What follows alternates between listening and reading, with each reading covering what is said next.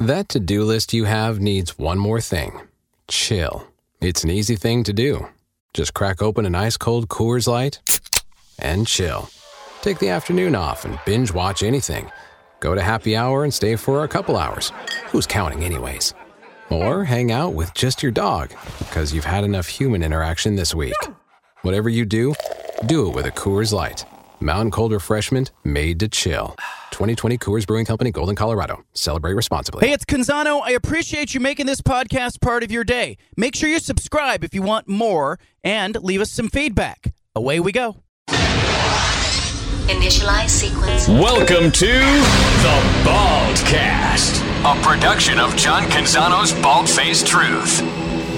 I always tell people who are working on this radio show that what no one ever wants to hear, nobody who's tuning into the radio show ever wants to turn on the radio or cue up the podcast or hit the stream or however you're consuming this show. Nobody wants to hear you talking about how difficult your job is or how tired you are, or nobody wants to hear that. You know why? Because people are tuning in as a diversion, right? You want to get away from whatever's going on. You want to get away from being tired. You want to get away from that bad boss of yours. You want to get away from, the neighbors are doing an outdoor project or getting their roof redone and the hammering of the nails. You're looking to escape from whatever reality is going on. And so what nobody wants to do is nobody wants to tune in and be like, okay, take me away. Let's hear some sports talk. And then let's hear people whining and complaining. No whining. No complaining. I think it's why people are upset at Patrick Mahomes today. And I also think it's why some people are annoyed at LeBron James for different reasons. But is it different, really? Patrick Mahomes has enjoyed a free ride. He's enjoyed a nice ride. I shouldn't say it's free, because he's put in the work. He has obviously played at a high level. He's delivered world championships to Kansas City. It's not easy to do. He's a great player. He's a terrific football player. He's worth the price of admission on most days, and finds himself this season competing with a roster that isn't as good as prior years. So I think we're getting to see a little bit different side of Patrick Mahomes. Doesn't quite have the offensive line that he used to have. Doesn't have a Tyreek Hill out there to throw the ball to. It's causing some problems for him offensively. And there have been some moments where he looks more mortal than he has in other seasons. And one of those moments came yesterday during the Kansas City Chiefs football game, as the Chiefs, late in the game, down by 3 to the Buffalo Bills, playing at home, engineered what was a terrific schoolyard football play in which Patrick Mahomes hit one of his favorite targets, probably the favorite target, the biggest Swiftie in the stadium, Travis Kelce, with a pass. Kelce ran around a little bit and then sort of lateraled the ball to a trailing wide receiver who took it in for a score. The officials blew the whistle, called it back.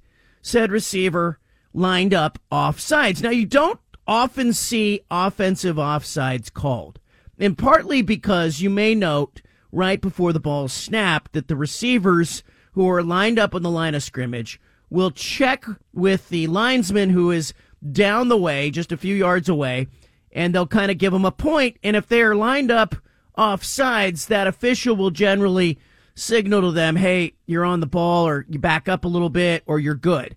And they do that as a courtesy, and they do it because they know it's difficult. There's an imaginary line drawn from where the ball is sometimes to the field. And so you don't get that call enforced a lot, but it was enforced in yesterday's game. And in fact, the receiver was lined up off sides, and Patrick Mahomes was not too happy about it. And, Patrick Mahomes fired up after the game on the sideline as he's screaming at the officials, we're playing our asses off out here, and basically you're taking this away from us. And in the post-game news conference, you've got Patrick Mahomes talking. You've got Andy Reid talking. The Chiefs are upset. But I also think it's one of these moments where the rest of us are tuning into your diversion, Patrick Mahomes, and we're hearing you complain about your job. Here's Patrick Mahomes. No, I mean, the thing is, I'd rather let us play, man. Like, let us play the game.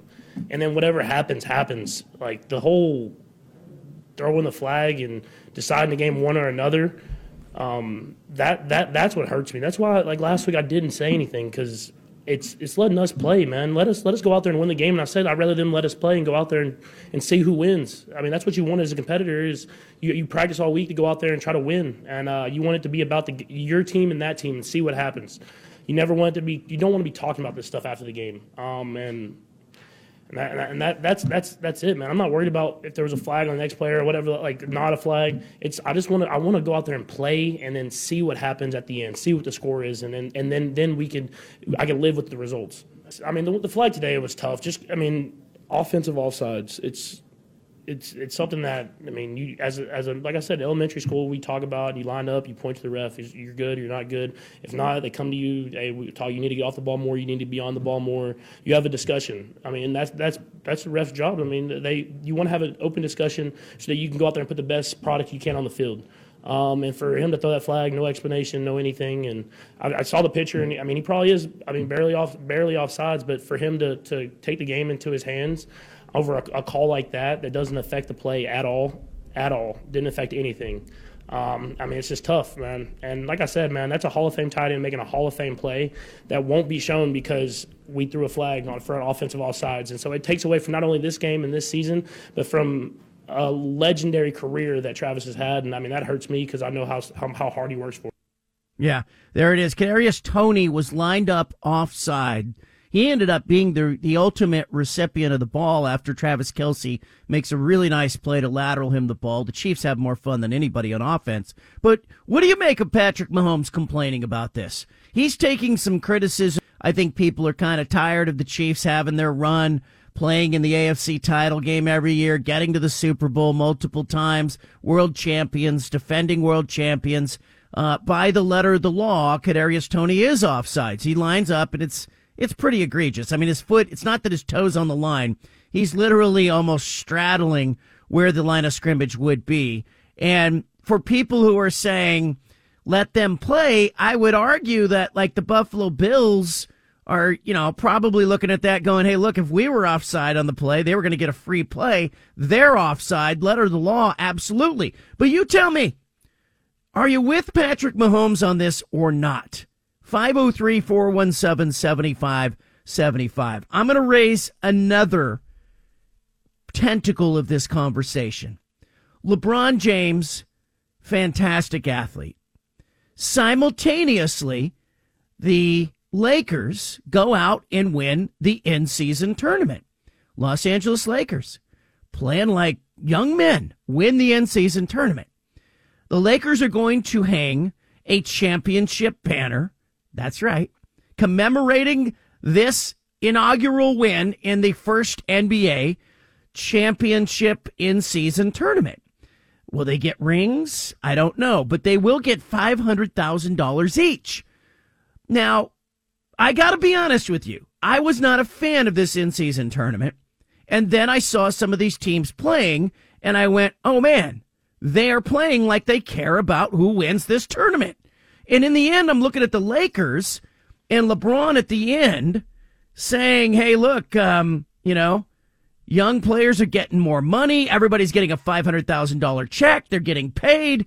And I'm left a little bit turned off by the fact that the Lakers, who I have seen glide through other parts of the early season in previous years, suddenly played like there was something on the line. And there's something about this that annoys me.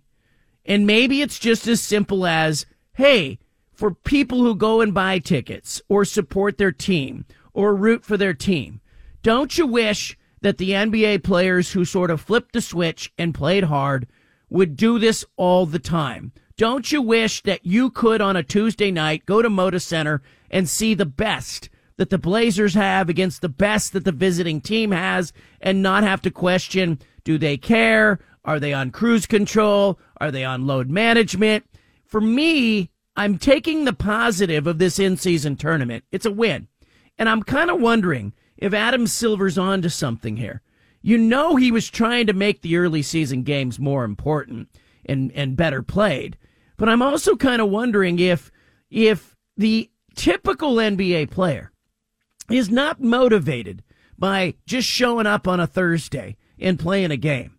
And if it takes a little financial consideration to get the players to bring their full juice to the game, are we that far off from a model in the NBA that pays players a base salary and then rewards them on a per win basis? Would you support that as a fan, that when you show up to the arena, hey, everybody's getting paid, everybody's getting base contract that they can negotiate to a certain level? Certainly the star players are getting more money, but there's 25 grand hanging in the balance per player tonight. Winning team's going to get it all. If we got better games, better basketball, teams pushing the accelerator to the floor, saying, hey, we're going all in, we're trying to win every single game, would that not make the league itself better? 503-417-7575. I want you to weigh in. Tell me, are you with Patrick Mahomes? Are you against him? And what do you make of this in-season tournament? LeBron James and his teammates played like something mattered. Because my youngest over here, my rookies, my second-year guys, some of them haven't experienced playoff basketball. Some of their paychecks are not as equipped as some of the older guys on our team. So, and then some of our fans, during the December and January months, they kind of stall out a little bit. So I felt like it's my obligation and it's my responsibility to keep everybody engaged, including my teammates, including our fans, for our beautiful sport. So that's why I was locked in from day one. He was locked in from day one. And I'm left going, what's so hard about being locked in all the time if you're making the kind of money that NBA players are making? Am I out on my front lawn, or do I have a point there? You tell me. 503-417-7575. Bill is in Eugene, listening on Fox Sports Eugene. Bill, go ahead. Yeah, I don't agree with Patrick Mahomes' complaints, not because I'm against the Chiefs, but they made it clear last night that this is a point of emphasis within the league. It had only been called twice the year before and once the year before that, but it's already been called 11 times this year. And it was called on a receiver who's been known to have problems with penalties and whatnot. And I think Patrick Mahomes is just looking for a bailout for mistakes, a mental mistake that his receiver needs to get better at. Yeah, and I think there's some frustration, too, with the Chiefs. You could just see it. You know, the previous two drives, they were unable to move the ball either. Mahomes is getting pressure that he really isn't used to. And he doesn't have Tyreek Hill out there. I'm with you. I think, look, if you know it's a point of emphasis, if you know that it's getting called around the league more often, and you are that receiver, you better make sure you're on side before the ball snapped, particularly in that situation. When you have that play called, you don't want that called back. Bob's in Beaverton. Bob, welcome to the show. Thank you. The question is really, if he caught the pass or not, and if he didn't catch a pass, we wouldn't be talking about it. Secondly, we're living in a lawless society today. Look at downtown Portland. So the rules are the rules, and the officials enforce the rules, just like I personally support the police. So let's move on. It's entertainment. Let's watch next weekend. Yeah, I appreciate you. And I think he's hitting on something there, like kind of what I started the show with. Like, and he talks about our society and the issues in our society. You're right. It's not just lawlessness.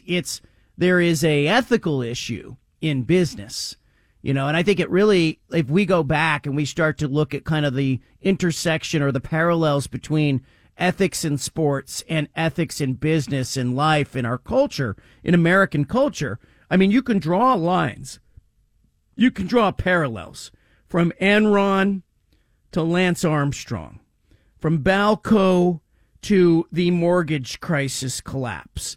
You can look at fraud in business. You can look at fraud in sports, and you can see parallels where, like, our society lost its way and our sports scene lost its way. And so what you don't want to do on your weekend or on your Monday night or your Thursday night when you are tuning into an NFL game, to get away from all that other crap, the last thing you want to do is turn on a game and see like a playground argument between Patrick Mahomes and the officiating crew over, hey, let it be decided on the field. And the officials are going, hey, you still have to line up correctly. It's part of the game. We're here to enforce the game. Like, there needs to be a yard duty here to enforce the game. And so I'm with the officials on that. Steven, why is it bothering people so much what Patrick Mahomes is doing? Well, it's really the first time Patrick Mahomes has gone out of his way to look like this, right? To really go after the officials and complain like this.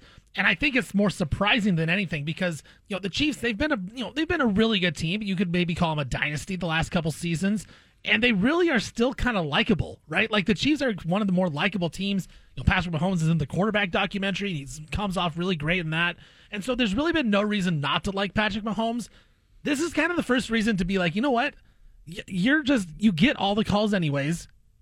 And now, since you don't get one call in the game, and it was an egregious penalty on Kadarius Toney, he was blatantly offsides, and you're going to complain about this and say it's the worst call ever, doesn't affect anything? Like, I think that's why people are getting mad at him is because we've never seen it out of Patrick Mahomes. And so, like, I'm with Mahomes that it didn't have any effect on the play, but I'm also with the refs, like, Toney was egregiously offsides. You couldn't even see the football when you're watching the replay. They have to call that penalty. They have to call some type of penalty on that play, even though it had no effect on the actual play. So it's tough, man. Like, I think Patrick Mahomes comes off as looking like an entitled baby in this situation, but I like Patrick Mahomes. It doesn't bother me because it's really the first time that this has happened for him, and I think he'll learn. But Ryan Clark, he made a good point about this.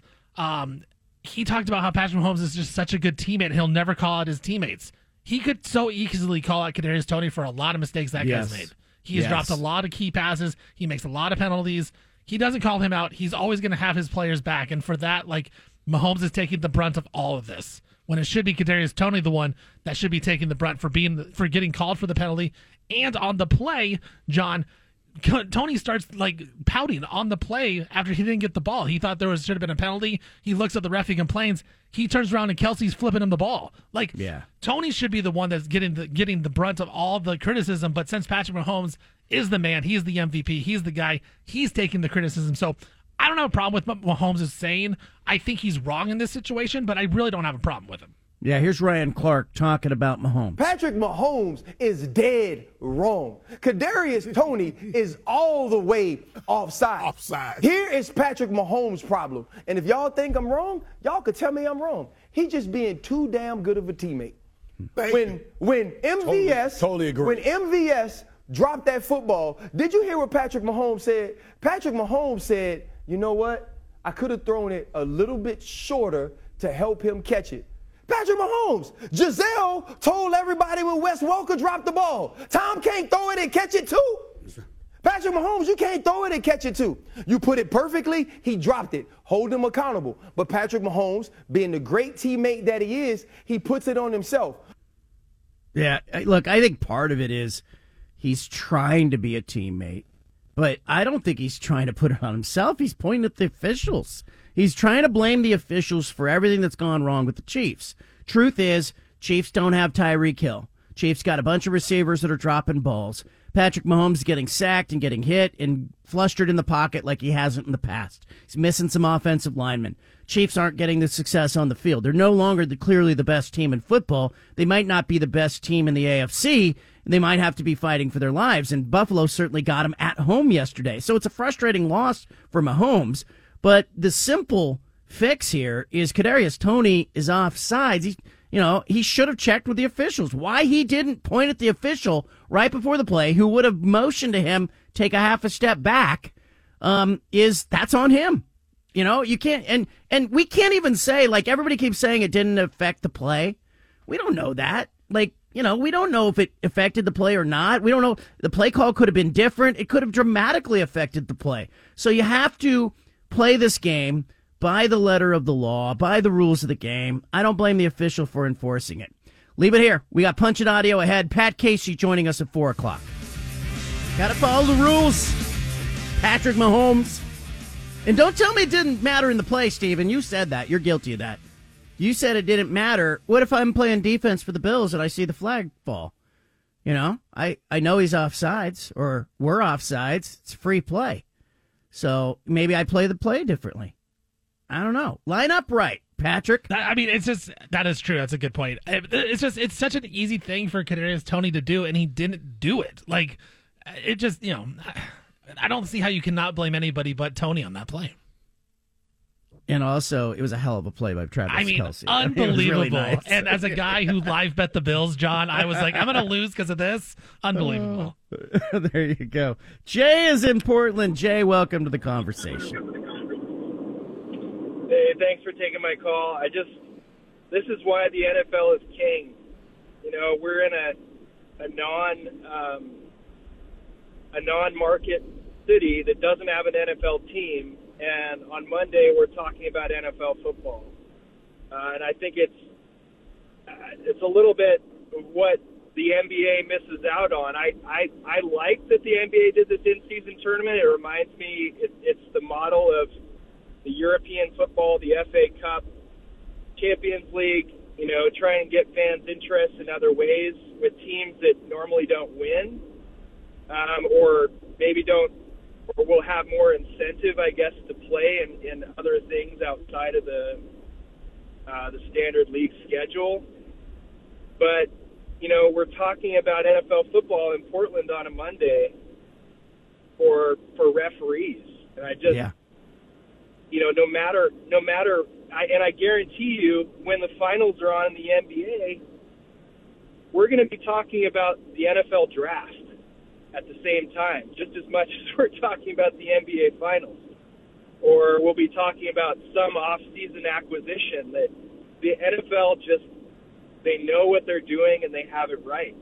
And, that's all I got. Yeah, the NFL, it's not accidental that the NFL's ratings are what they are and that fans in Kansas City feel like they have a chance to win, and fans in most NFL cities when the season starts. The New York Jets fans thought they were going to go to the playoffs, for crying out loud. The NFL makes you believe. At the beginning of the college season, how many teams felt like they had a legit shot to get to the playoff? Like legit, even delusional fans, maybe 12 or 15 fan bases could have said, maybe we can get to the playoff.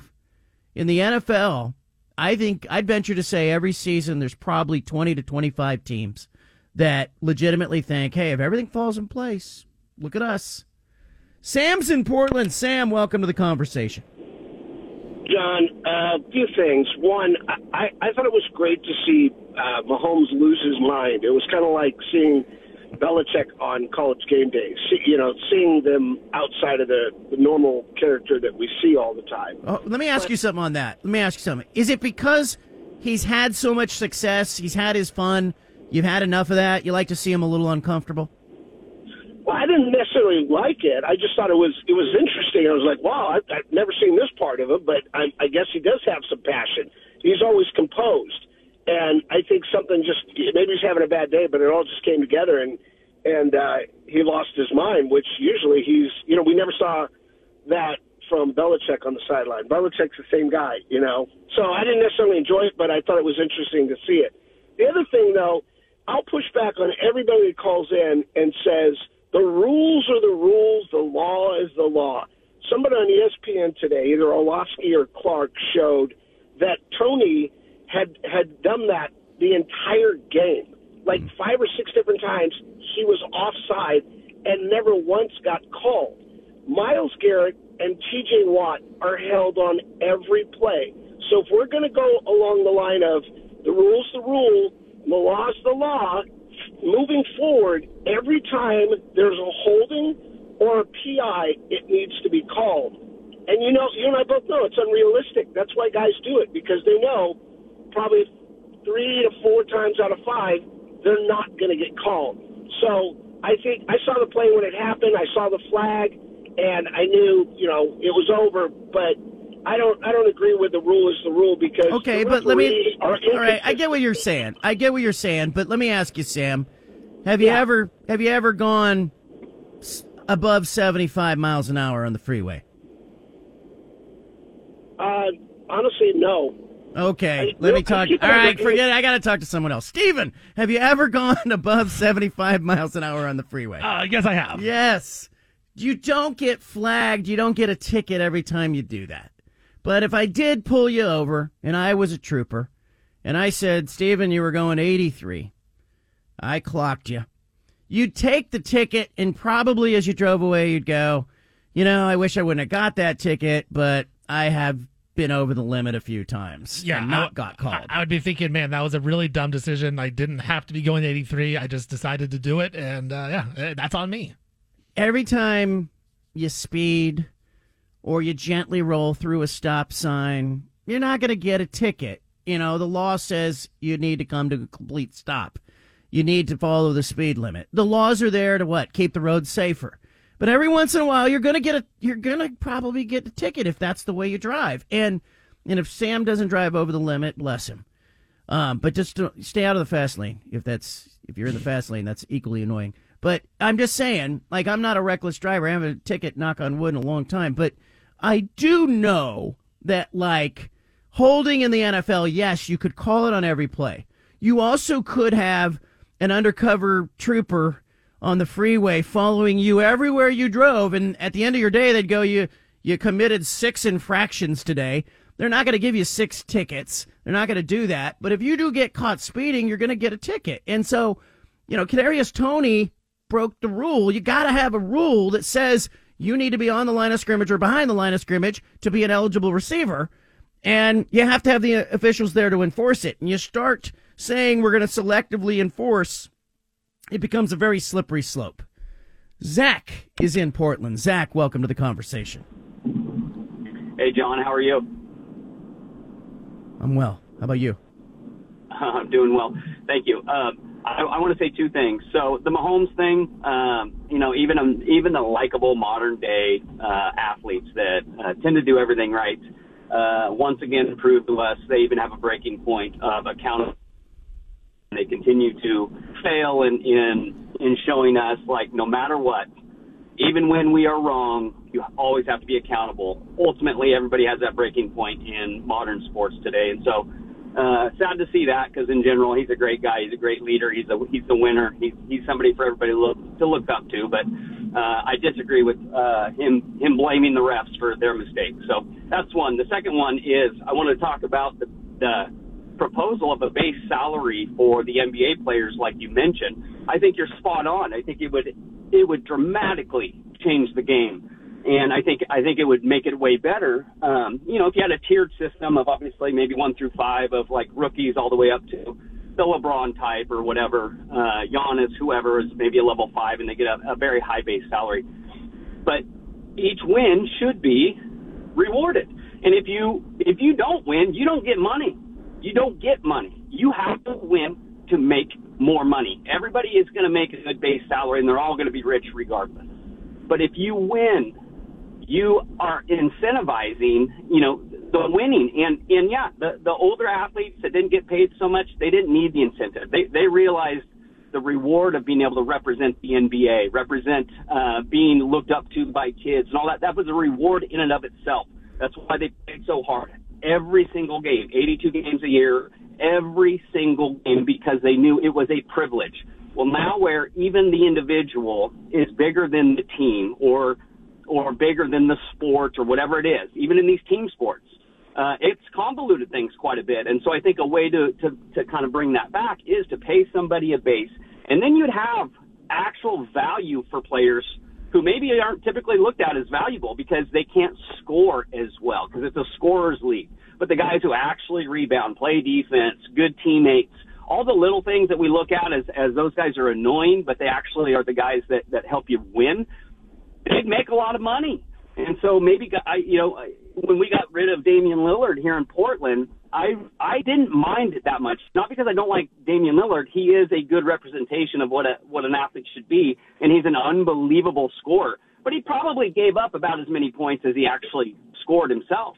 And so and that might be a little bit of an exaggeration, but is the culture that Lillard really set in Portland one of winning, or did he set a culture of scoring? Well, I'll tell you what he did. He made a lot of money. And became the face of the franchise and became the focal point of the offense and, became the biggest fish in that fishbowl that Rasheed Wallace and Bonzi Wells complained about. And Damian Lillard, I'll give him credit, understood the advantage of being in a fishbowl. He didn't say, everybody's looking at me. Everybody's counting my drinks when I'm at the strip club. Everybody's following me around. Everybody's, he didn't say that. Instead, he said, this is great. I am happy to be the big fish in the small pond. I'm going to make lots of money. I'm going to need the ball in my hands all the time. The general manager who drafted me has got control of the franchise. The owners died. And this is not necessarily a bad thing for me because he's going to surround me with everything that I need to be successful because he wants to look good. Because if I look good, he looks good. And this went on for a while until the general manager ended up being forced out. Neil Olshey, a problem to work with. People didn't enjoy being around him. And then Damian Lillard was left in a situation where he looked around and said, hey, you know what? I don't need all the shots. I don't need the ball all the time. I've made the money. I've maxed out my contract. Doesn't look like this is going anywhere. I'd like to be somewhere else. How about, let me give you a list. Let me get out a sheet of paper here. I'll write down all the NBA cities that I'm willing to go to. Let me see. Miami. Okay, that's it. Miami. And so he presents his wish list to Joe Cronin, who's the general manager, but not really. Bert Kold has put Joe Cronin in that position so that he can still have a measure of control over the roster and be the de facto GM while also sitting on a beach wearing a Speedo in Greece. Too much information for me, but probably true. And Joe Cronin then runs that list past Bert Kold, who goes, damn it, we're not trading you to Miami. In fact, we'll go and send you to Milwaukee. Starts with an M. And so they send him to Milwaukee. He packs a parka and goes off to play with Giannis. And the narrative in Portland is, you got left behind. You didn't get, you got something in return, but you didn't get a dollar-for-dollar transaction with Dame. And you're left feeling not so good about this NBA team. I love the idea, John, that you have of, win games, get paid more money, more like a sales job, right? You make a sale, you get the commission, you get a base salary. I'd love it. I think it would make the NBA that much better, but isn't the problem, because they have this model like in tennis and golf, like you have to win money. Like if you lose, you don't win that money, but that's an individual sport. Isn't that the problem where you look at a team sport and you say, well, the players would never sign up for it because they don't want to be tied to, whoever the fifth starter is in the NBA and say, well, this guy's basically in charge of how much money I make because he's no good. Like, in theory, I think it's awesome, but it would never go down that way because the players would never agree to it. I agree. I think we should incentivize the regular season, not just the in-season tournament. Don's in Tiger. Don, go ahead. I think Patrick Mahomes, this is off the subject, but I think his legacy took a big hit in the public eyes for his rant on the sideline against the refs. Not only that, when he met up with Josh Allen, and he did it again. I think he has been in commercials. Everybody looked at him as really a nice guy, and then they saw what he did, and he was literally out of control. I mean, his face was all crumpled up, and then too many times they give them a pass for acting out, but really, he did something that we never thought he would ever do. Yeah, look, I don't know if he's ruined his legacy. I think that's going too far. I just think he needs to have someone in his circle tell him, hey, Pat, you sound like you're whining. We all need somebody. Anna's my somebody. She'll be like, you sound like you're whining. Knock it off. Nobody wants to hear about that. We need somebody like that. I hope Patrick Mahomes has that person in his circle. Mike Yam, NFL Network up next. Pat Casey, Oregon State baseball coach, former coach, at 4 o'clock. He's going into the Hall of Fame in college baseball. All that's still ahead. I order every Christmas season, my children, I order them a book. It's become kind of my gift to each of the three girls. and I'll write a little something on the inside flap of the book. And for the two younger ones, I got them the same book this year. Our friend Michael Yam, formerly the Pac-12 Network, now with the NFL Network, has written a book. It's called Fried Rice and Marinara. I love that. He's mixing his culture and the foods he grew up eating. Mike Yam, NFL Network, joining us now. We'll get to the book, but I want to ask you, lining up offsides, Patrick Mahomes, what was the reaction in your world as you sort of digested that in the last 24 hours? All right. So, John, first of all, I appreciate you having me on, and it's great to hear your voice and really appreciate the support on the book. Are we not all watching that game, watching the replays, thinking, hey, tough, it's clear, he's lined up offsides. I get it. 3, 4, 5 years ago, not a common call. It's been something that's been called this season and last year. We saw more of these situations. I know it's a buzzkill, and you don't want to lose a game that way. It's not just the one play, though, that Kansas City is on the losing side of that particular matchup. Now, it's a huge moment in the game, but, for all the vilifying that people do in terms of officiating, I think they got it right. I think they did too. And if they're going to enforce it, you got to enforce it. I put it on the receiver as well. You've got to check with the linesman to make sure that you're onside. I mean, that's part of what that. It's a simple thing. Just look over, and you know it. Mental error, if anything. Do you think Mahomes is reading the room? Yeah, like he's loved, and he hasn't had a stretch of his career where he's struggled like this. Do you think part of it is the frustration that the Chiefs are having this season?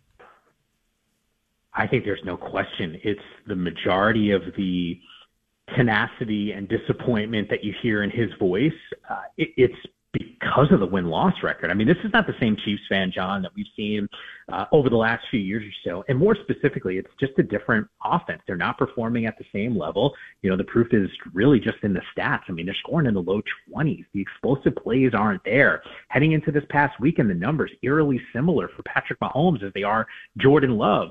The reason why the Chiefs have had success this year has more to do with their defense and less to do with their offense. And I don't think that's a Patrick Mahomes issue. I think that's really a playmaker situation. Had it not been for, an MVS catch, maybe we're talking about a different result. You can't always rely on Travis Kelce. Rashee Rice has had some really good moments this season. He's come on stronger. Kelce, I sort of name-checked him. Travis hasn't even looked like the Travis Kelce that I've seen the last couple seasons. I think there's something missing. I don't know how to put my finger on it or exactly what it is, but I don't know if it's just having too much pressure on him, knowing that the defensive game plan really centers around him as one of the only real pass catcher that team actually has. But I think last night the frustration just got to Mahomes. Right now we're watching Kansas City with some trials and tribulations. They have 5 losses. Looking over at Philadelphia, they lose to the Niners. They lose to the Cowboys in not close fashion. What is going on in the league? Is this just the NFL being the NFL, or is there a changing of the power? I think it's probably more to do with the NFL and the parity that we have in this league. There's a reason why there's something special about dynasties in sports. You can name check a bunch of them over the years that we've seen, and it's not just the NFL, just in general. It's really hard to achieve high-level success year in and year out. And I do give the Chiefs credit for performing at that level. And by the way, who knows? Maybe there's something magical in Andy Reid's mind that really changes the fortunes of this team on the offensive side. But I think they are kind of who we thought they are or were heading, at this point, heading into week 14 of the season and now week 15 coming up. I think San Francisco is still the best team. And I think last year they sort of showed, had it not been for a Brock Purdy injury in that NFC Championship game, I don't know if the Chiefs win that Super Bowl. I mean, I'm not exactly sure. I mean, maybe they don't beat the Eagles, right, in that game. I just would have liked to see them at their best. Philly, once again, I look at that team and the roster, and I give Roseman, their general manager, a lot of credit for always being willing to tinker and make some adjustments. But that front line looks a whole lot different defensively this season than it did last year. And it's good. It just last year it was historically great. I just think with turnover in the league at different spots, sometimes you're going to get these ebbs and flows. And, there's other teams that are, up and coming, right? Like if Tua doesn't have the amount of issues that he has health-wise last year, we're really surprised about the success that they're having this season. The Ravens, I still think the two best teams in the NFL right now are San Francisco and Baltimore. They're the two most complete teams that can beat you in terms of offense and defense and special teams. So I like those squads in particular. They were my Super Bowl prediction before the year started. It's looking good, so I'll stick with it. But, I just think when you see these rosters get tinkered, I think most of the NFL figured out, hey, how do we build a team to beat Kansas City? That's been the objective the last couple seasons, and I don't know if Kansas City has done everything that they needed to do to stay as one of the premier teams. Like they didn't adjust. I think there was so much reliance on the draft and more specifically what we were going to get in those wide receivers, and it hasn't paid off. Mike Yam, NFL Network with us, host of NFL Total Access. Author Mike Yam, Fried Rice and Marinara is the book. It's written by Mike Yam. I bought a couple of copies online, given them to my two youngest daughters, who, Mike, we say they're Chitalian, they're Chinese Italian. This book speaks their love language. Why'd you write the book? For a lot of reasons, John. I think when I was a kid, I can tell you the books that my mom used to read to me, and none of them featured a character that was Asian. None of them featured a mixed race family, and I'm Chinese and Italian myself, so I certainly understand maybe the food combinations that are happening in your household. But just the fact that from a diversity standpoint, there's been some strides, but still really, really a lot of shortcomings in the publishing world in terms of catching up to what I would classify as the real world. And you're more likely to read a book with, featuring a white character or an inanimate object than you are to get a diverse character. And to me, that's a problem. And even more macro, 2020, there was an uptick in hate crimes against the Asian American community. And I was very disappointed and disheartened by some of the storytelling around those events. And the reality is I just don't think there were enough storytellers. And I think about my own career. I didn't know that this was a job, John. Like I didn't know you could be a sportscaster despite the fact that I played all the sports and I watched all the games. Never clicked in my head. So I can't help but think if I knew storytelling, being a broadcaster, creative mediums was a real option for me, maybe it would have shaped my thinking a little bit earlier than college, which is when I realized, hey, like maybe I can do this. Mike, the illustrations look amazing. I went on to Barnes & Noble and bought a couple of copies of the book. Is that the best place to get them, or where can people pick up the book? Yeah, anywhere. So Amazon or Barnes & Noble are probably the two best places right now online to go and get the book. I'm sort of a one-man band. And by the way, because I know where you're located, Vooks was the publisher for this, and they're a company that's based in Portland. I actually got connected with those guys through a mutual friend of ours, and Lamar Hurd, who's obviously the Blazers analyst. He went to Oregon State with the CEO of the company, so that's how we got connected. But they do a remarkable job animating children's stories with read-along text and that narration. So it really helps fast-track that reading. But that's how all of this, you mentioned, sort of that introduction there with the connections to the Pac-12, but that's how a lot of this stuff came about. So just another Portland company that is doing really well. But Amazon and BarnesandNoble.com to answer your question. Look, it's interesting to me, the process of this. How did you pick an illustrator? How did that all come together? Yeah, a lot of it was because of that team at Vooks. Like they are experts when it comes to illustrations and animation more specifically. And one of the things that they had done was reach out to their community and said, hey, like anyone who, would be interested in doing the illustrations for this story, submit some proposals. And I remember thinking to myself, boy, I would love someone who's diverse doing the illustrations for this. But I didn't want to know kind of, who was who. I just wanted to see what the illustrations were. And the Vooks team said, hey, we think we got someone. I said, can you just send all of the samples that you got? and we all netted out because Laura's work was tremendous, and she's worked for on Apple Plus for Wolfwalkers and all these great, high end projects. So I at one point I think she got mad at me because I kept saying, boy, you're making this thing kind of credible here, because I was the first time author. I hadn't done this before. And, her ability to have some of these pictures come to life, they're all based off of my actual family members. Awesome. All those illustrations that are in there, even the house is like my old childhood house. It was really cool. Fried Rice and Marinara is the name of the book. It's written by Mike Yam. Be a great holiday gift. I picked up 2 copies. Mike, I want to see this on the New York Times bestseller list. Let's roll. I'm going to need a couple of your listeners then to help me out on that one. Let's do it. I'll tweet a link to it as well, but check it out. Mike, thanks for joining us always on short notice, of course. No, you're the best, man. I appreciate the invite. And by the way, thanks for keeping me up on what's been happening in this league for a really long period of time. I feel like I get most of my information on the Pac-12 conference from you, so keep it up. Appreciate you. Mike Yam, there he is. Book's called Fried Rice and Marinara. Coming up, Pat Casey, former Oregon State baseball coach. He's going into the College Baseball Hall of Fame. I want to talk to Casey about his career, what he makes of collegiate athletics, what he's learned in the last few years, and what are his plans in this retirement of his. That's one of our Christmas holiday traditions. I will buy the kids a book, and damn it, make them read Christmas Eve. No, buy them a book every year that kind of gets maybe some stage that they're going through. And Mike Yam's book, Fried Rice and Marinara, really seemed to hit the spot. We'll talk about that more with Anna when she joins the show coming up later this hour. 5 at 5 still ahead. Got some Punch It audio still ahead. We're also going to visit with Pat Casey, legendary baseball coach. Well, I think Pat Casey is the greatest success story in the history of Oregon sports. Period. End stop.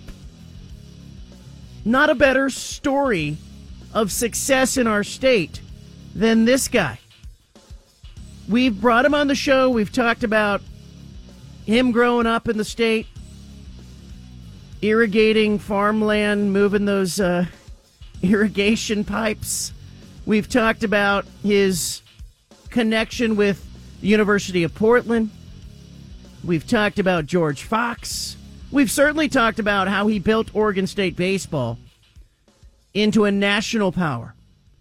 He's going into the College Baseball Hall of Fame. It was announced late last week. I sent him a text on Friday. I said, we got to get you on.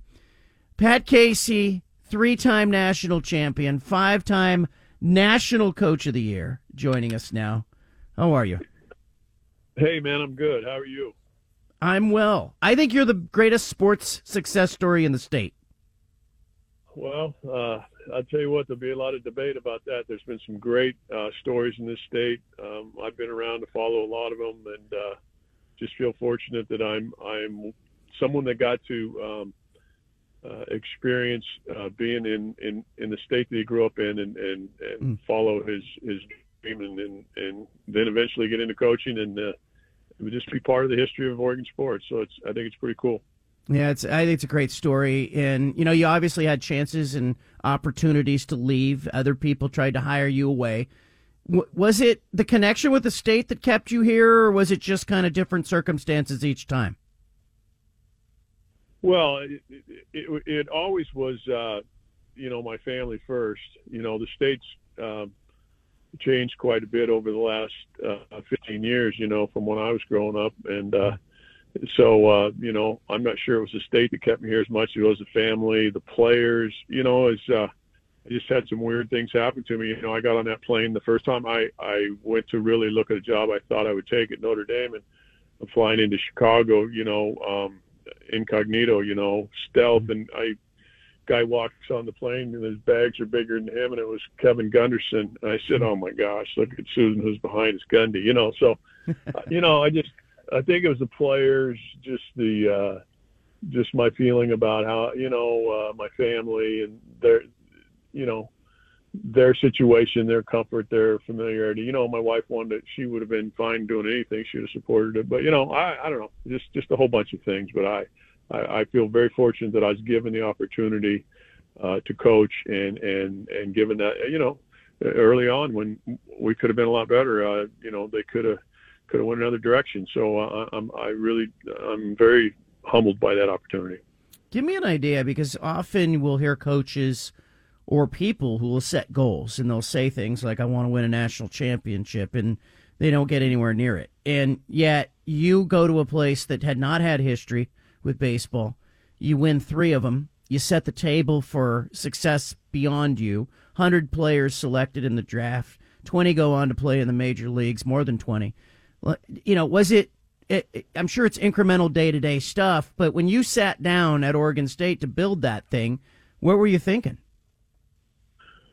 Well, I want to find that first press book that came out, because I know I said that I think we can compete regionally and eventually compete nationally, and I believe that. I didn't have a blueprint for it, but I always felt like when I did something that there was something more than just doing it. They, at the time, didn't have the opportunities that we had when we got into the South. There wasn't that ability to play a Stanford or an Arizona State or USC or UCLA, and therefore, you know, that was a big part of us being able to expand and do the things. But it's just a lot of things happened. You know, we had to have a stadium, and at the time, you know, the athletic director, he admitted, he said, I'm up against it, man. I can't help you, but if you find somebody, go for it. And when I came back told him I'd met a family that wanted to give me a piece of property worth $5 million, I think he was about ready to fall out of his chair. But, you know, all of a sudden, you know, Goss Stadium starts, you know, becoming a reality, and getting in the South became a reality. And, you know, just a step at a time. You know, the 98 club, it really hurts me to think that team didn't get a chance to play in a regional, because we couldn't RPI out because of the league we were in. The format that we were in at that time was the North, and that team, in my opinion, was a World Series team. They played well in the regional. You know, everyone always looked, and I grew up in California, but I was born in the state of Oregon, and everybody always looked up to the Pacific Northwest and said, you can't play baseball there because of the weather. And then you proved you could not only play there, you could win it all there. And, you know, in the early years, did you fight that stigma? Did you fight, you know, players saying, oh, I don't know if I can go up there, rains all the time? How did you combat that? Well, we absolutely did, John. We fought that all the time. I had good players leave the state that said, geez, Coach, I'd love to go there, but I've been playing in the rain my whole career, you know. Just one step at a time. And it was just convincing somebody that, yeah, you know, I kind of bought into that a little bit too. You know, there was days I'd say, man, wouldn't it be unbelievable what we could do if I was practicing outside from November till the time, you know? And then I started thinking, well, if I think that way, how do I go out and recruit a kid and try to convince him that that's not accurate? So, you know, when a guy said it rained, I said, yeah, it rains. There ain't no doubt. But you're going to be in a field house doing some things a guy out there and with great weather isn't going to be doing. We're going to create some fundamental habits that are going to change what kind of player you are. And you're going to be around your players. It's going to be a tighter group of guys, and just things like that brought in one guy. And we were very, very fortunate too to have that run of guys there that you're well aware of that, you know, eventually took us to the World Series. You know, those, you know, if you think about it, there were some guys. Trevor Crow was one of them. He was a kid that played at Arizona's first round pick, and he was from Westview. He's one of the guys that said, you know, I don't want to play in the rain. And Jed Lowry was at North Salem, and he went to Stanford. There was more guys in there than just guys like Darwin and Jacoby and Buck. That time of Oregon baseball was fantastic, and I have tremendous respect for both those guys, and they were both very good to me in the recruiting process. So, you know, just we hit it on the head right there when we got that group of guys to come in, and we could. You know, we didn't feel like we were chasing numbers as we were before. And, you know, I got some real encouragement from Mike Gillespie at USC, who probably was one of the 2 or 3 best coaches I ever coached against, the most difficult. And he was a bitch to coach against now because, you know, he would do anything. I mean, they would double steal, they would drag, they would push, they'd hit and run, they'd start a run or they'd delay. And so, you know, he just had to prepare for everything. But he, for some reason, he liked me, and he supported us coming in the South. And then when we won it, he wrote me a letter that I still have it. It's funny, I didn't know I had it, but they were cleaning all my, you know, not very good about putting stuff up. So I had boxes of stuff down there. And Mitch called me and said, "Hey, Case, I got a bunch of stuff for you." So anyway, this, you know, a lot of things happen, man. You know, I was fortunate to be in the right place, and I think you create the right time. I think you create the right scenarios, but you know, I had some great guys come in here, and then it was about everything. It was about, and I remember saying this at the very beginning. I'd go down to Burton's restaurant on Friday and give away tickets, to 10 tickets to each one of the guys on the Dugout Club board so that we get people to go to the game. And I said, someday you guys are going to be buying these, man. But I got to have you. I got to have the Dugout Club. So it was our managers and our boosters and our doctors and our equipment people. And, you know, I went to a wedding this weekend, and there was a kid there, and he was a manager on one of the teams. He goes, "Coach, the thing I love about most is everybody treats me like I was one of the players, you know." And I was just a manager. I said, no, you're not just something. You're the best at whatever you do, man. You weren't just a manager. You were a great manager. And so, and I felt that way. And, you know, so good things happened, and they started happening quite often after a while. I think one of the most challenging things that coaches run into is, you know, players who aren't playing, keeping them engaged. And I heard over and over from guys who played for you that everybody felt like they were part of it. Is there an art to that, a science to that, to making everybody, like that manager, feel like they're part of what you're doing? Well, you know, I think part of it is just the way I was raised, but I think, you know, and I tell you, there are players that I wish I'd have done a better job with of that, especially early when I didn't communicate as well as I wanted to, just wasn't wise enough to understand that. But I think it's you want to have to bring guys in, you have to make them, and I do, and I feel like that. I feel like that we are all great. We all have this unbelievable, unimaginable potential that lies within us to be great, and it's just hard to get in there and make it come, because it takes work. And when I told Randy that, I meant that. I meant, like, okay, if you're not good enough to be a baseball player, you know, I mean, that's not there's nothing wrong with that. What do you want? You know, I want to be part of the team. I want to be part of this deal. Come on, man, be a manager. And Morgan Pearson, who helps me with my foundation, he was the same way. He wanted to be a baseball player, and I told him one day, Morgan, you're a good high school player. You're just not good enough to play here. And he said, I want to be around it. I said, no problem. I want you around it. And he ended up working for the Texas Rangers for a while in their IT deal, and just things like that. You know, it's easy to see Jacoby and Darwin and Conforto and you know, the people, Kwani and Trev, and of course Rutschman is just, you know, you those guys are easy to identify. But if you go talk to those guys, they'll tell you how well they handled and how well they treated people that were in our program and around our program. Adley Rutschman, everyone's watching him. Nobody's surprised who saw him at Oregon State. But what makes him so good? Well, you know, he's got the it factor, and you know what that is because you cover sports. You know, you go to a venue, you go to an arena, you go someplace, it's there. And no matter what, you say that guy over there, I know something's gonna, you know, might not happen tonight, but he's still you know, carrying this club. He had the it factor, he had the size, he had the work ethic, he had the pedigree. But he had this passion about him. There are times when there are guys that are very talented that sometimes you have to really try to, you know, get them to understand you got to do this every day. Sometimes you got to kick those guys in the pants a little bit because they are good and they've been good and they've been told they're good.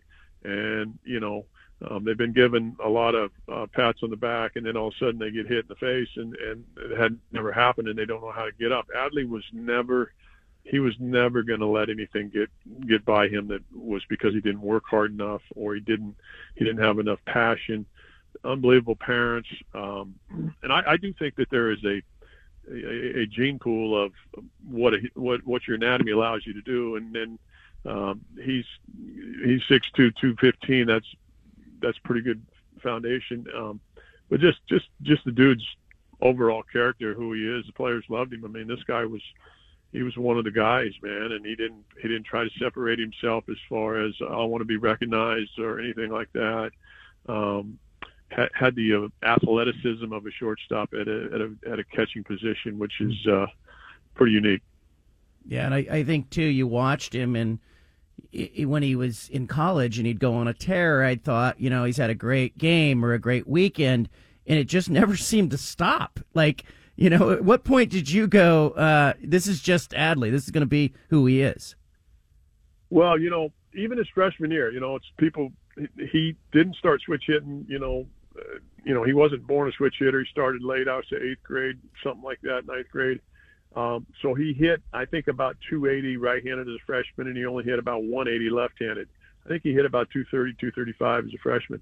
But there were times when he was a freshman, a lot of times when he was at the plate in a big situation, that I was extremely glad that he was at the plate. I didn't care what his batting average. I knew that when the situation was big, he was going to meet it. And he always seemed to find a way to sacrifice fly or walk or get a bunt down or get a hit, even when he was not hitting 400. Knew right away it was going to be something special as a leader. Knew right away it was going to be something special as a defender, and knew that he had big potential as a hitter. I don't think you ever dream the guy's going to do what he did and hit 400 back-to-back years, break the most hits in the World Series. Just the things he did repeatedly over and over became very obvious that he was going to be something different. Pat Casey going into the College Baseball Hall of Fame. That'll happen in February. Where were you? What was your reaction when you found out, Pat, you're going into the class, you're going into the Hall of Fame?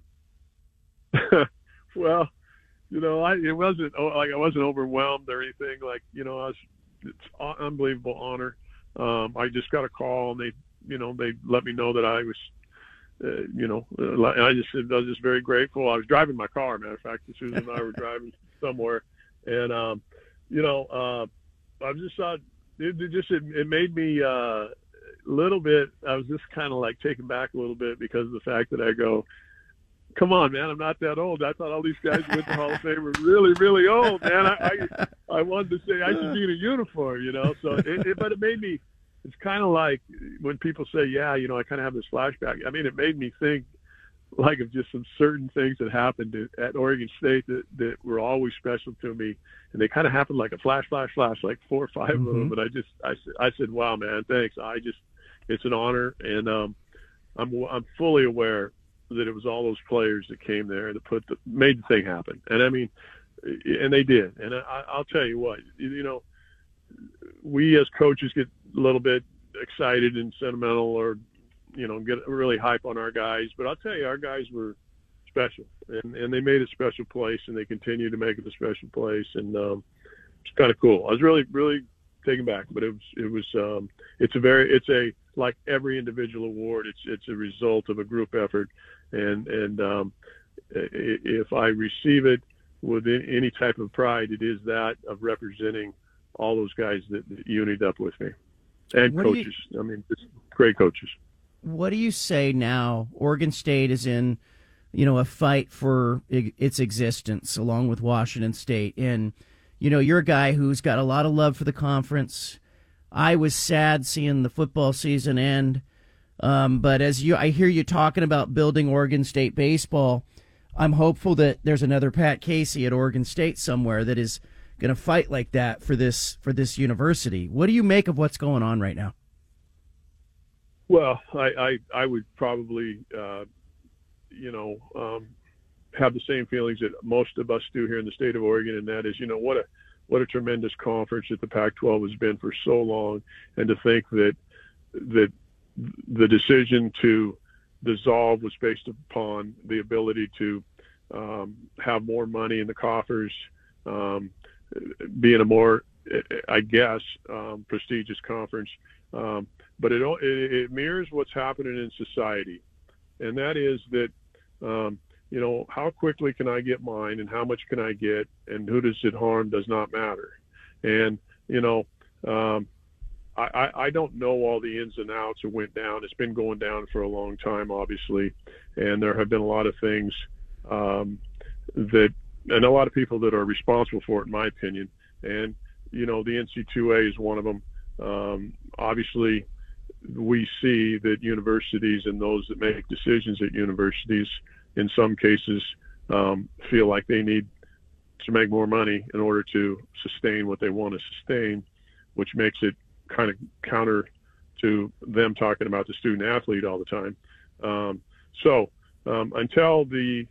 someone comes out and say, let's just say what it is and let's try to fix it, I don't think it's ever going to get fixed. But the NC2A has allowed a lot of things to happen to where it doesn't seem like it's college athletics anymore, and that's sad.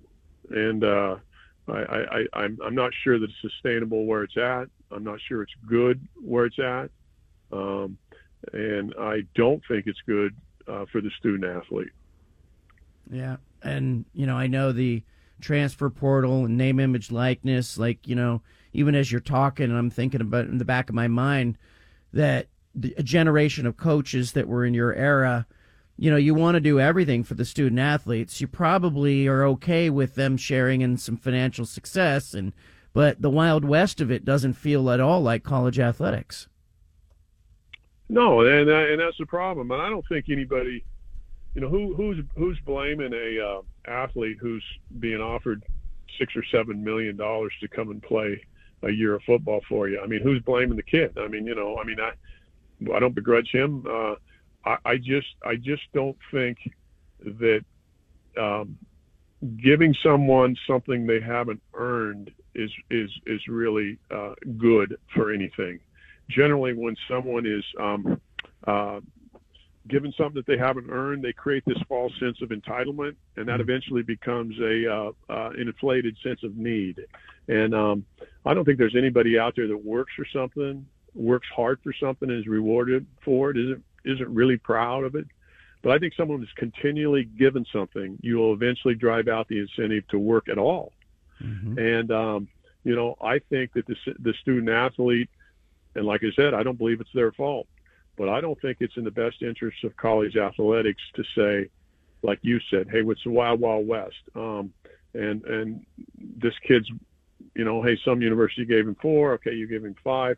How about the NC2A stepping in and having a role of saying, you know what, let's create some revenue sharing. Let's create a limit on how much each university can. We'll give you a pool of money. We'll give you a number. I don't care what the number is, but whatever that number is, you can't exceed it. That they are supposed to be the equity center of the world. And it seems to me over time that they've allowed that to kind of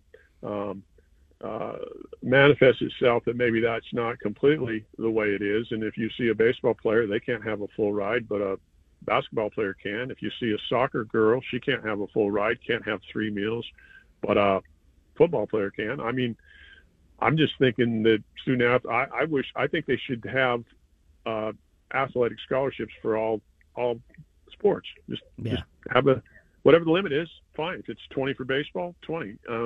But I just think there's so many problems with that it's not sustainable. And it would be, football's a different beast. They need to allow it to be run different, and they now have to have revenue sharing, get a commissioner, run football, have the NC2A pour money into some universities and be part of the equation of NIL money, have it come from the university, and have a limit on it. And if it's $20 million a year for your athletic department, it's $20 million. And at least you'd feel like there's some equity there. But right now, like you say, it's the Wild Wild West, and it's hard to imagine that some kid can say, look, I'll come to your university and I'm just wondering what you have available for me.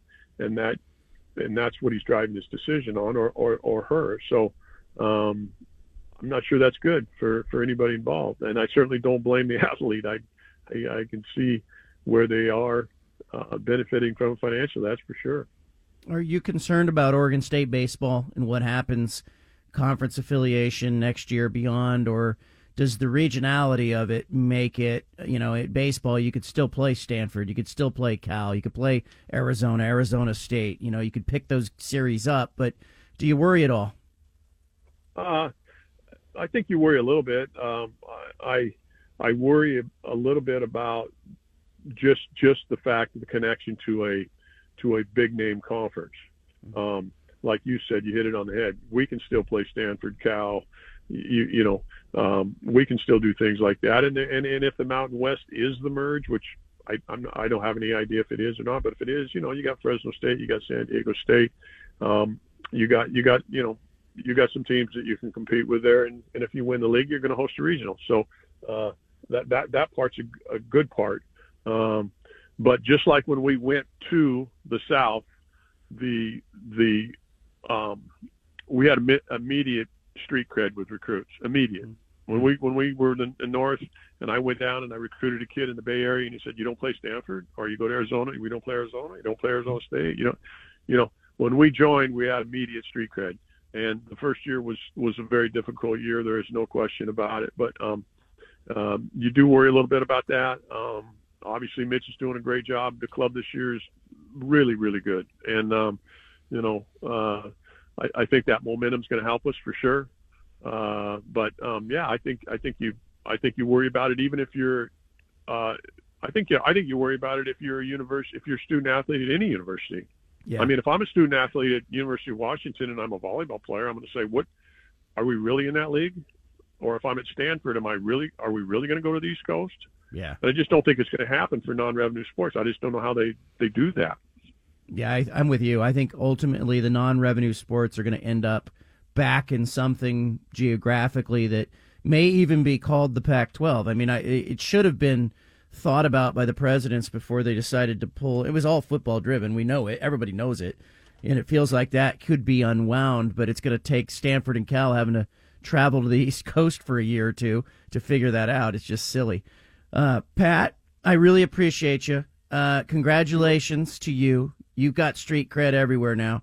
You're in the Hall of Fame. So anytime you want on the show, you let me know. I love talking with you. Right on, man. Thanks, John. I appreciate it. Go Beavs. All right. There he is, Pat Casey. He's going in the College Baseball Hall of Fame in February.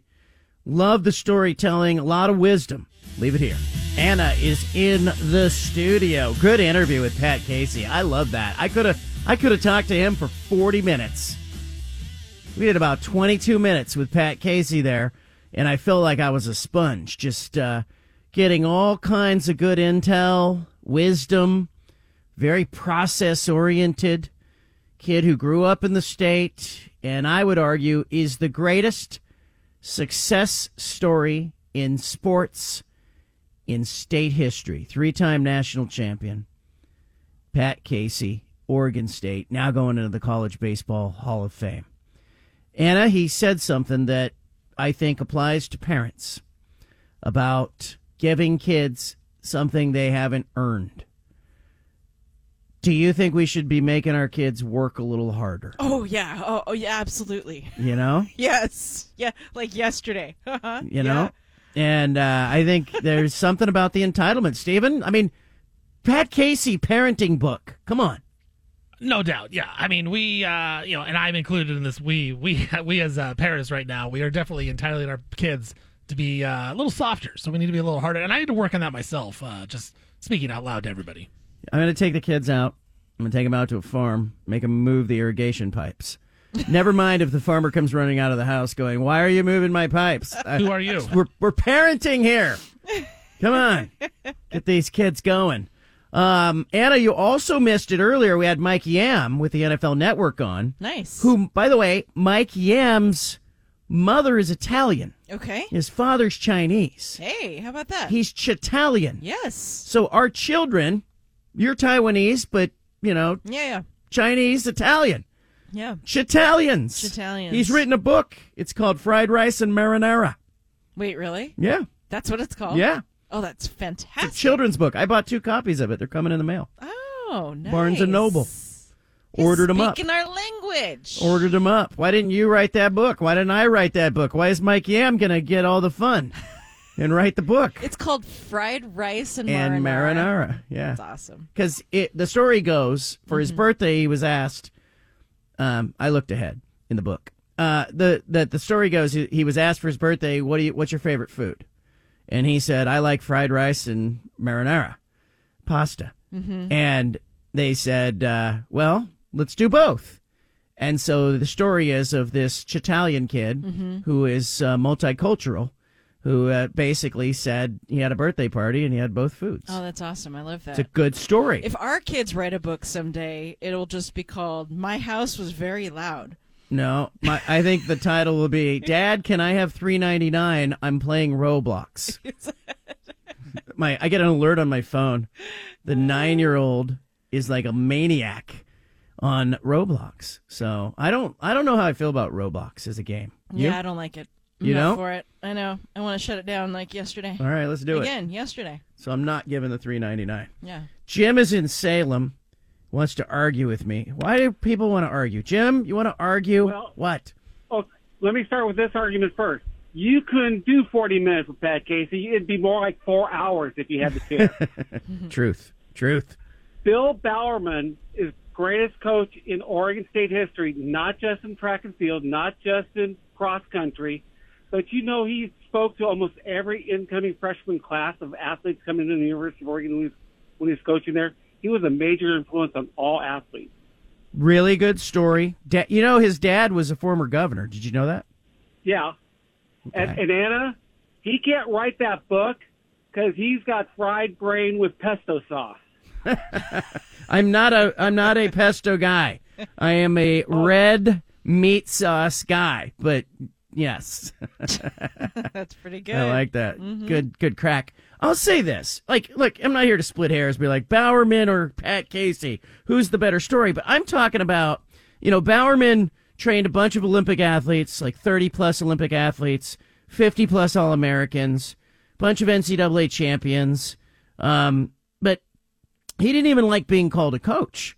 He was just sort of a mentor and was the co-founder of Nike, as people look back at that waffle racer shoe that was designed. But I think Pat Casey, when you look at kind of the success of Oregon State baseball, was a nothing.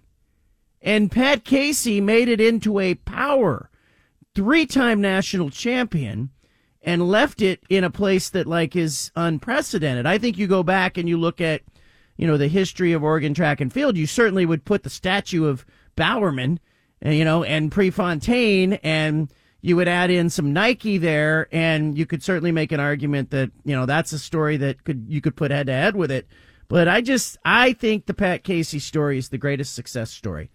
What differentiates a good coach from a great historic coach like Pat Casey or Bill Bowerman, who didn't want to be called a coach? Yeah, I think part of it is sometimes a coach is just somebody who's coaching a game or a season, and you go, that person did a good job this season or for this game. And I kind of wonder what in the state of college athletics right now with all the money involved in it, I don't think we're ever going to see again coaches who coach football for 25 years at the same university, or coaches who stay and coach baseball as long as Pat Casey did, or certainly Bill Bowerman for all the decades he was at the University of Oregon coaching all those Olympians and national champions. And I don't think you're going to see that anymore because somebody would hire him away.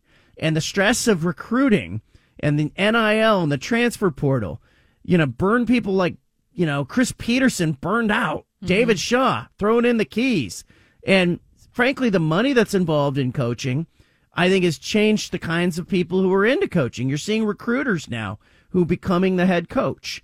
The chief recruiter is no longer the recruiting guy. He's the head coach because everybody knows he's got the pipeline and the ability to go recruit players. And so I think there's several different elements to coaching. We could break it down there is preparation. There is, is a team prepared to play? Can the coach prep the team, get them ready to play? There is actual X and O game coaching. There's recruiting. It's a huge part of coaching. And, you could break down in an individual game or season or week of a season or even in a career who did what very well. But part of what I hear from Pat Casey was just simply rooted in process and fundamentals and doing the work today that nobody's watching and nobody's seeing that is going to reap you tremendous benefit and dividends 2 years from now on the field in the win-loss column. And there's not a lot of people, I think, that everybody wants the success, but it's that work that you're doing to lead up to the success that I don't think people are interested in doing. I think it's a fascinating study because obviously, there's a lot of coaches at every level, youth coaches, college coaches, professional, and you've talked to enough of them over the course of your career.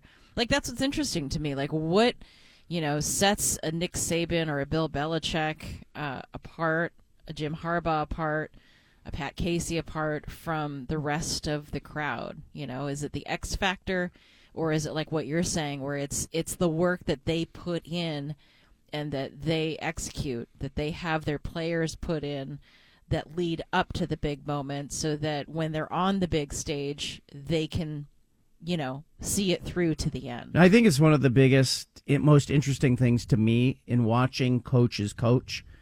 Looking at a place like USC, for example, inherent advantages, inherent brand advantages, location advantages. They're in a conference. They have resources. There's a lot leaning USC's way. Yeah, right. Why doesn't USC win every year? Right.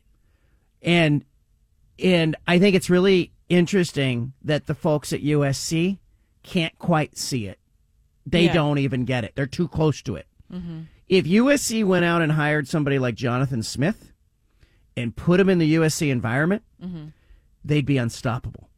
So I guess they don't. Right. They go for the shiny, flashy thing that costs them $10 million a year because Lincoln Riley, we're going to reinvent football. And Lincoln Riley comes in and what does he do? Wins 8 games. 9 games. For now, but do you see him down the line being a legacy coach? Or is what you're saying, the notion of a legacy coach, is that slowly an eroding idea? It's an eroding idea because if he wanted to be a legacy coach, if he was built in that way, he would still be at Oklahoma.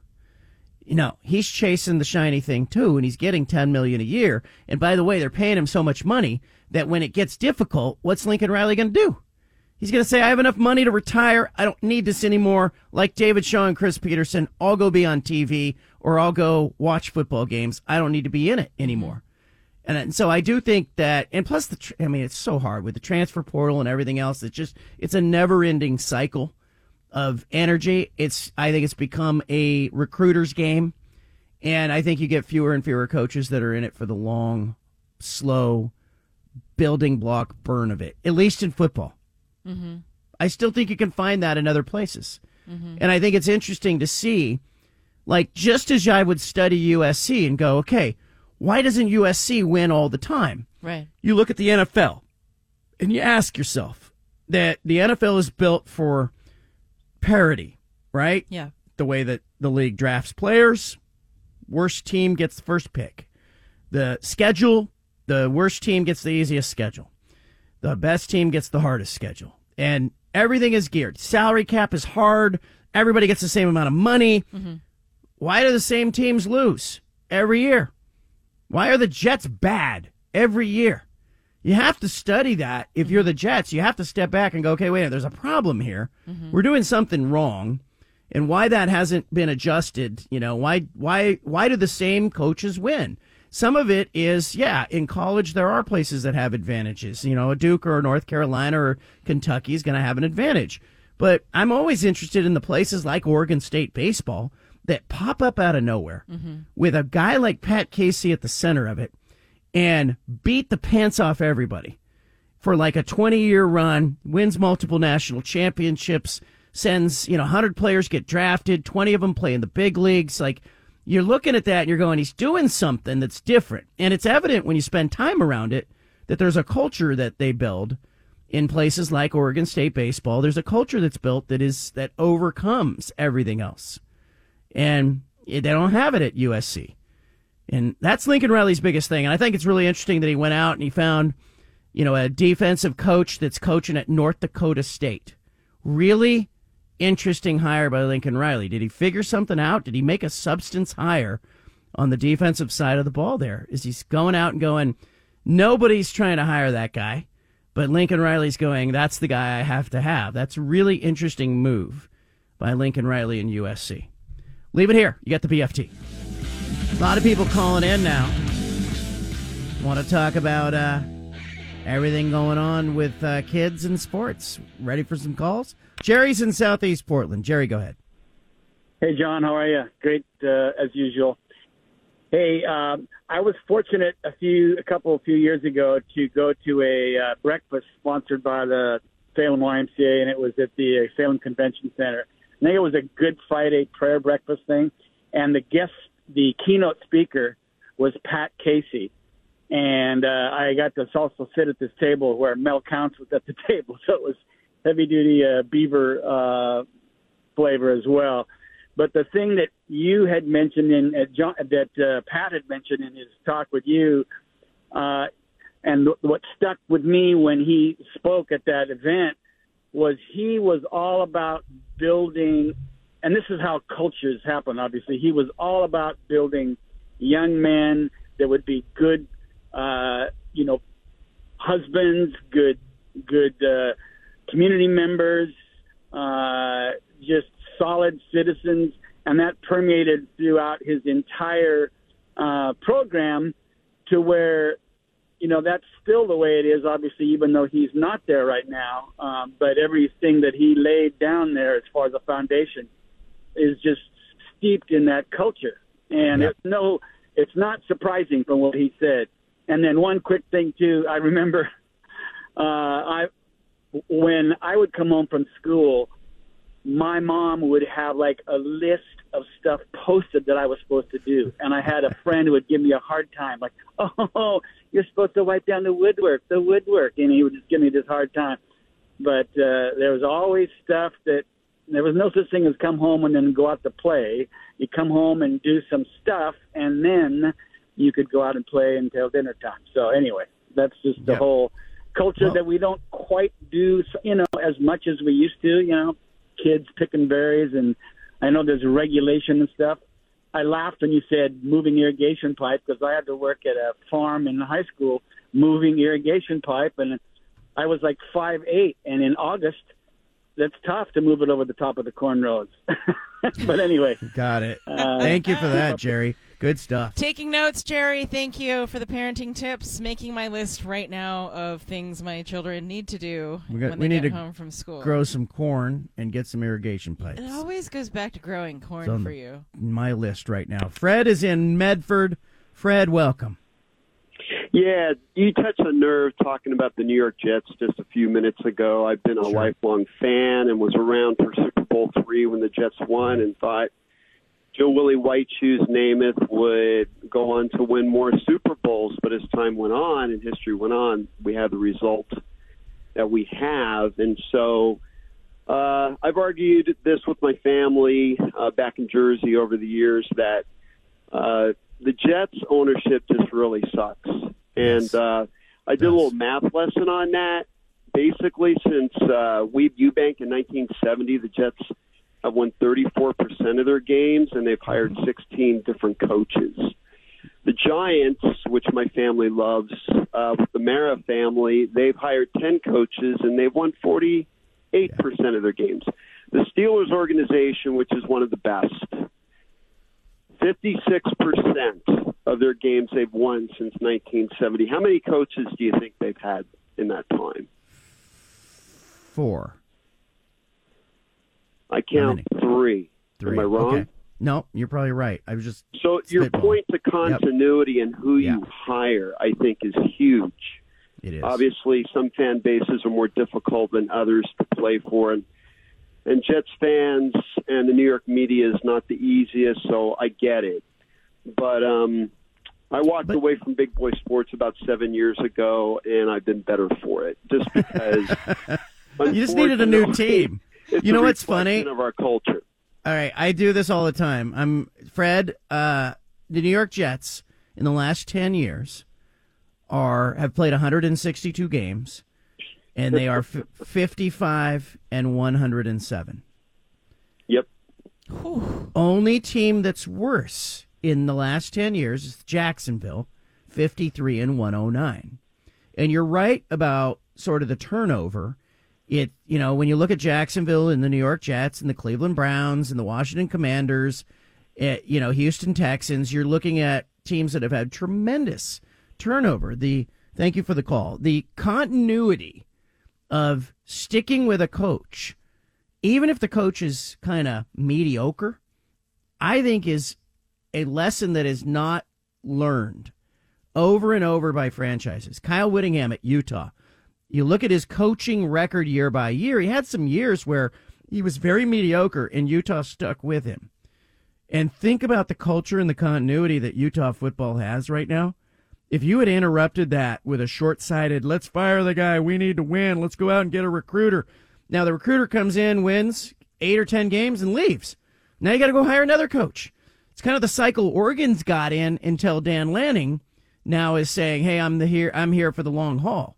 That continuity is huge. And winning teams have it and losing teams don't. And some of it is that they're short-sighted and impatient.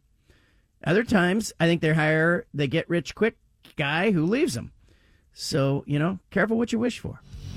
Are you looking for a Christmas gift for that sports fan in your life? We're going to do a whole Christmas gift show tomorrow. Going to tell you all the Christmas gifts you need to buy for the sports fan in your life.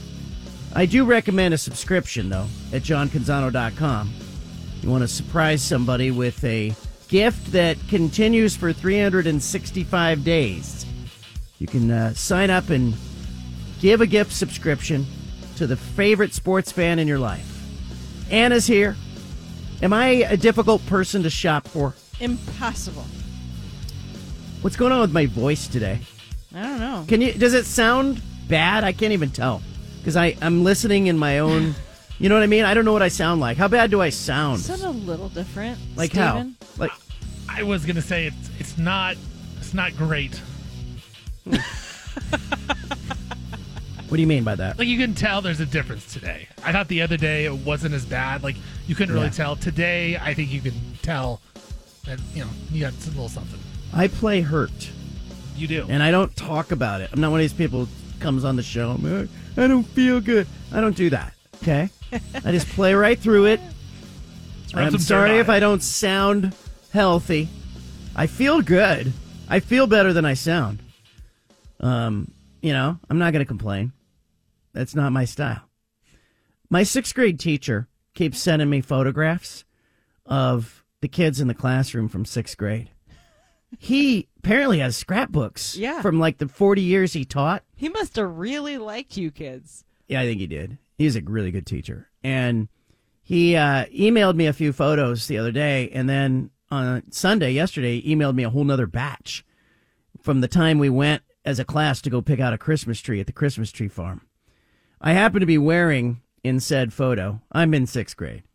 I happen to be wearing a flag football T-shirt and jeans, and I'm wearing red, white, and blue wristbands on both arms. Very patriotic. Red, white, and blue. It's like Rocky Balboa wristbands that I'm wearing. Did you wear wristbands to school, Stephen? I cannot say that I did. That's pretty awesome, though.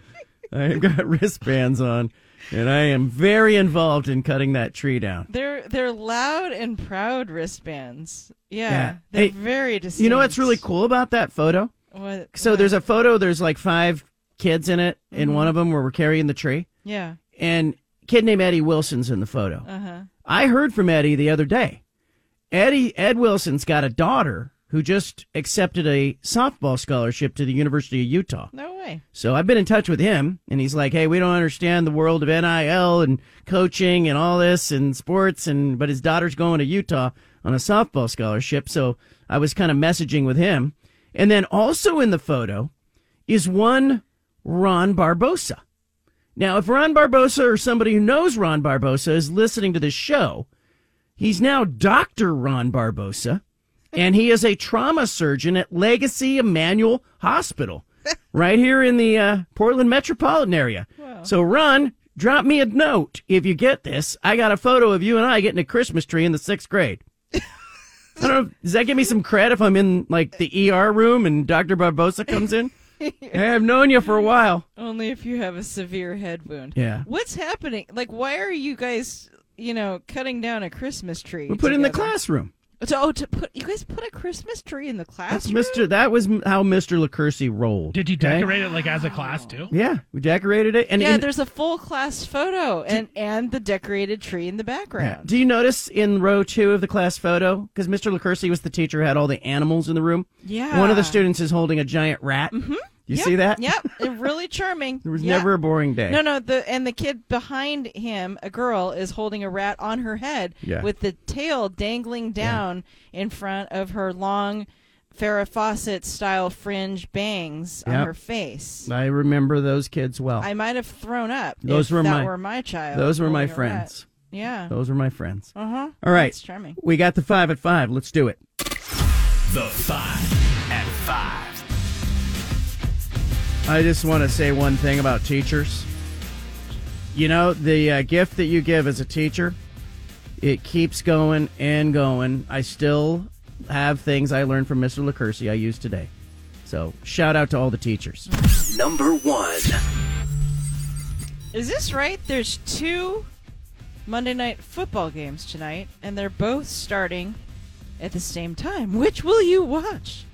Titans and Dolphins on ESPN, and the Packers and Giants on ABC. What are you going to do with that, Steven? Got a problem?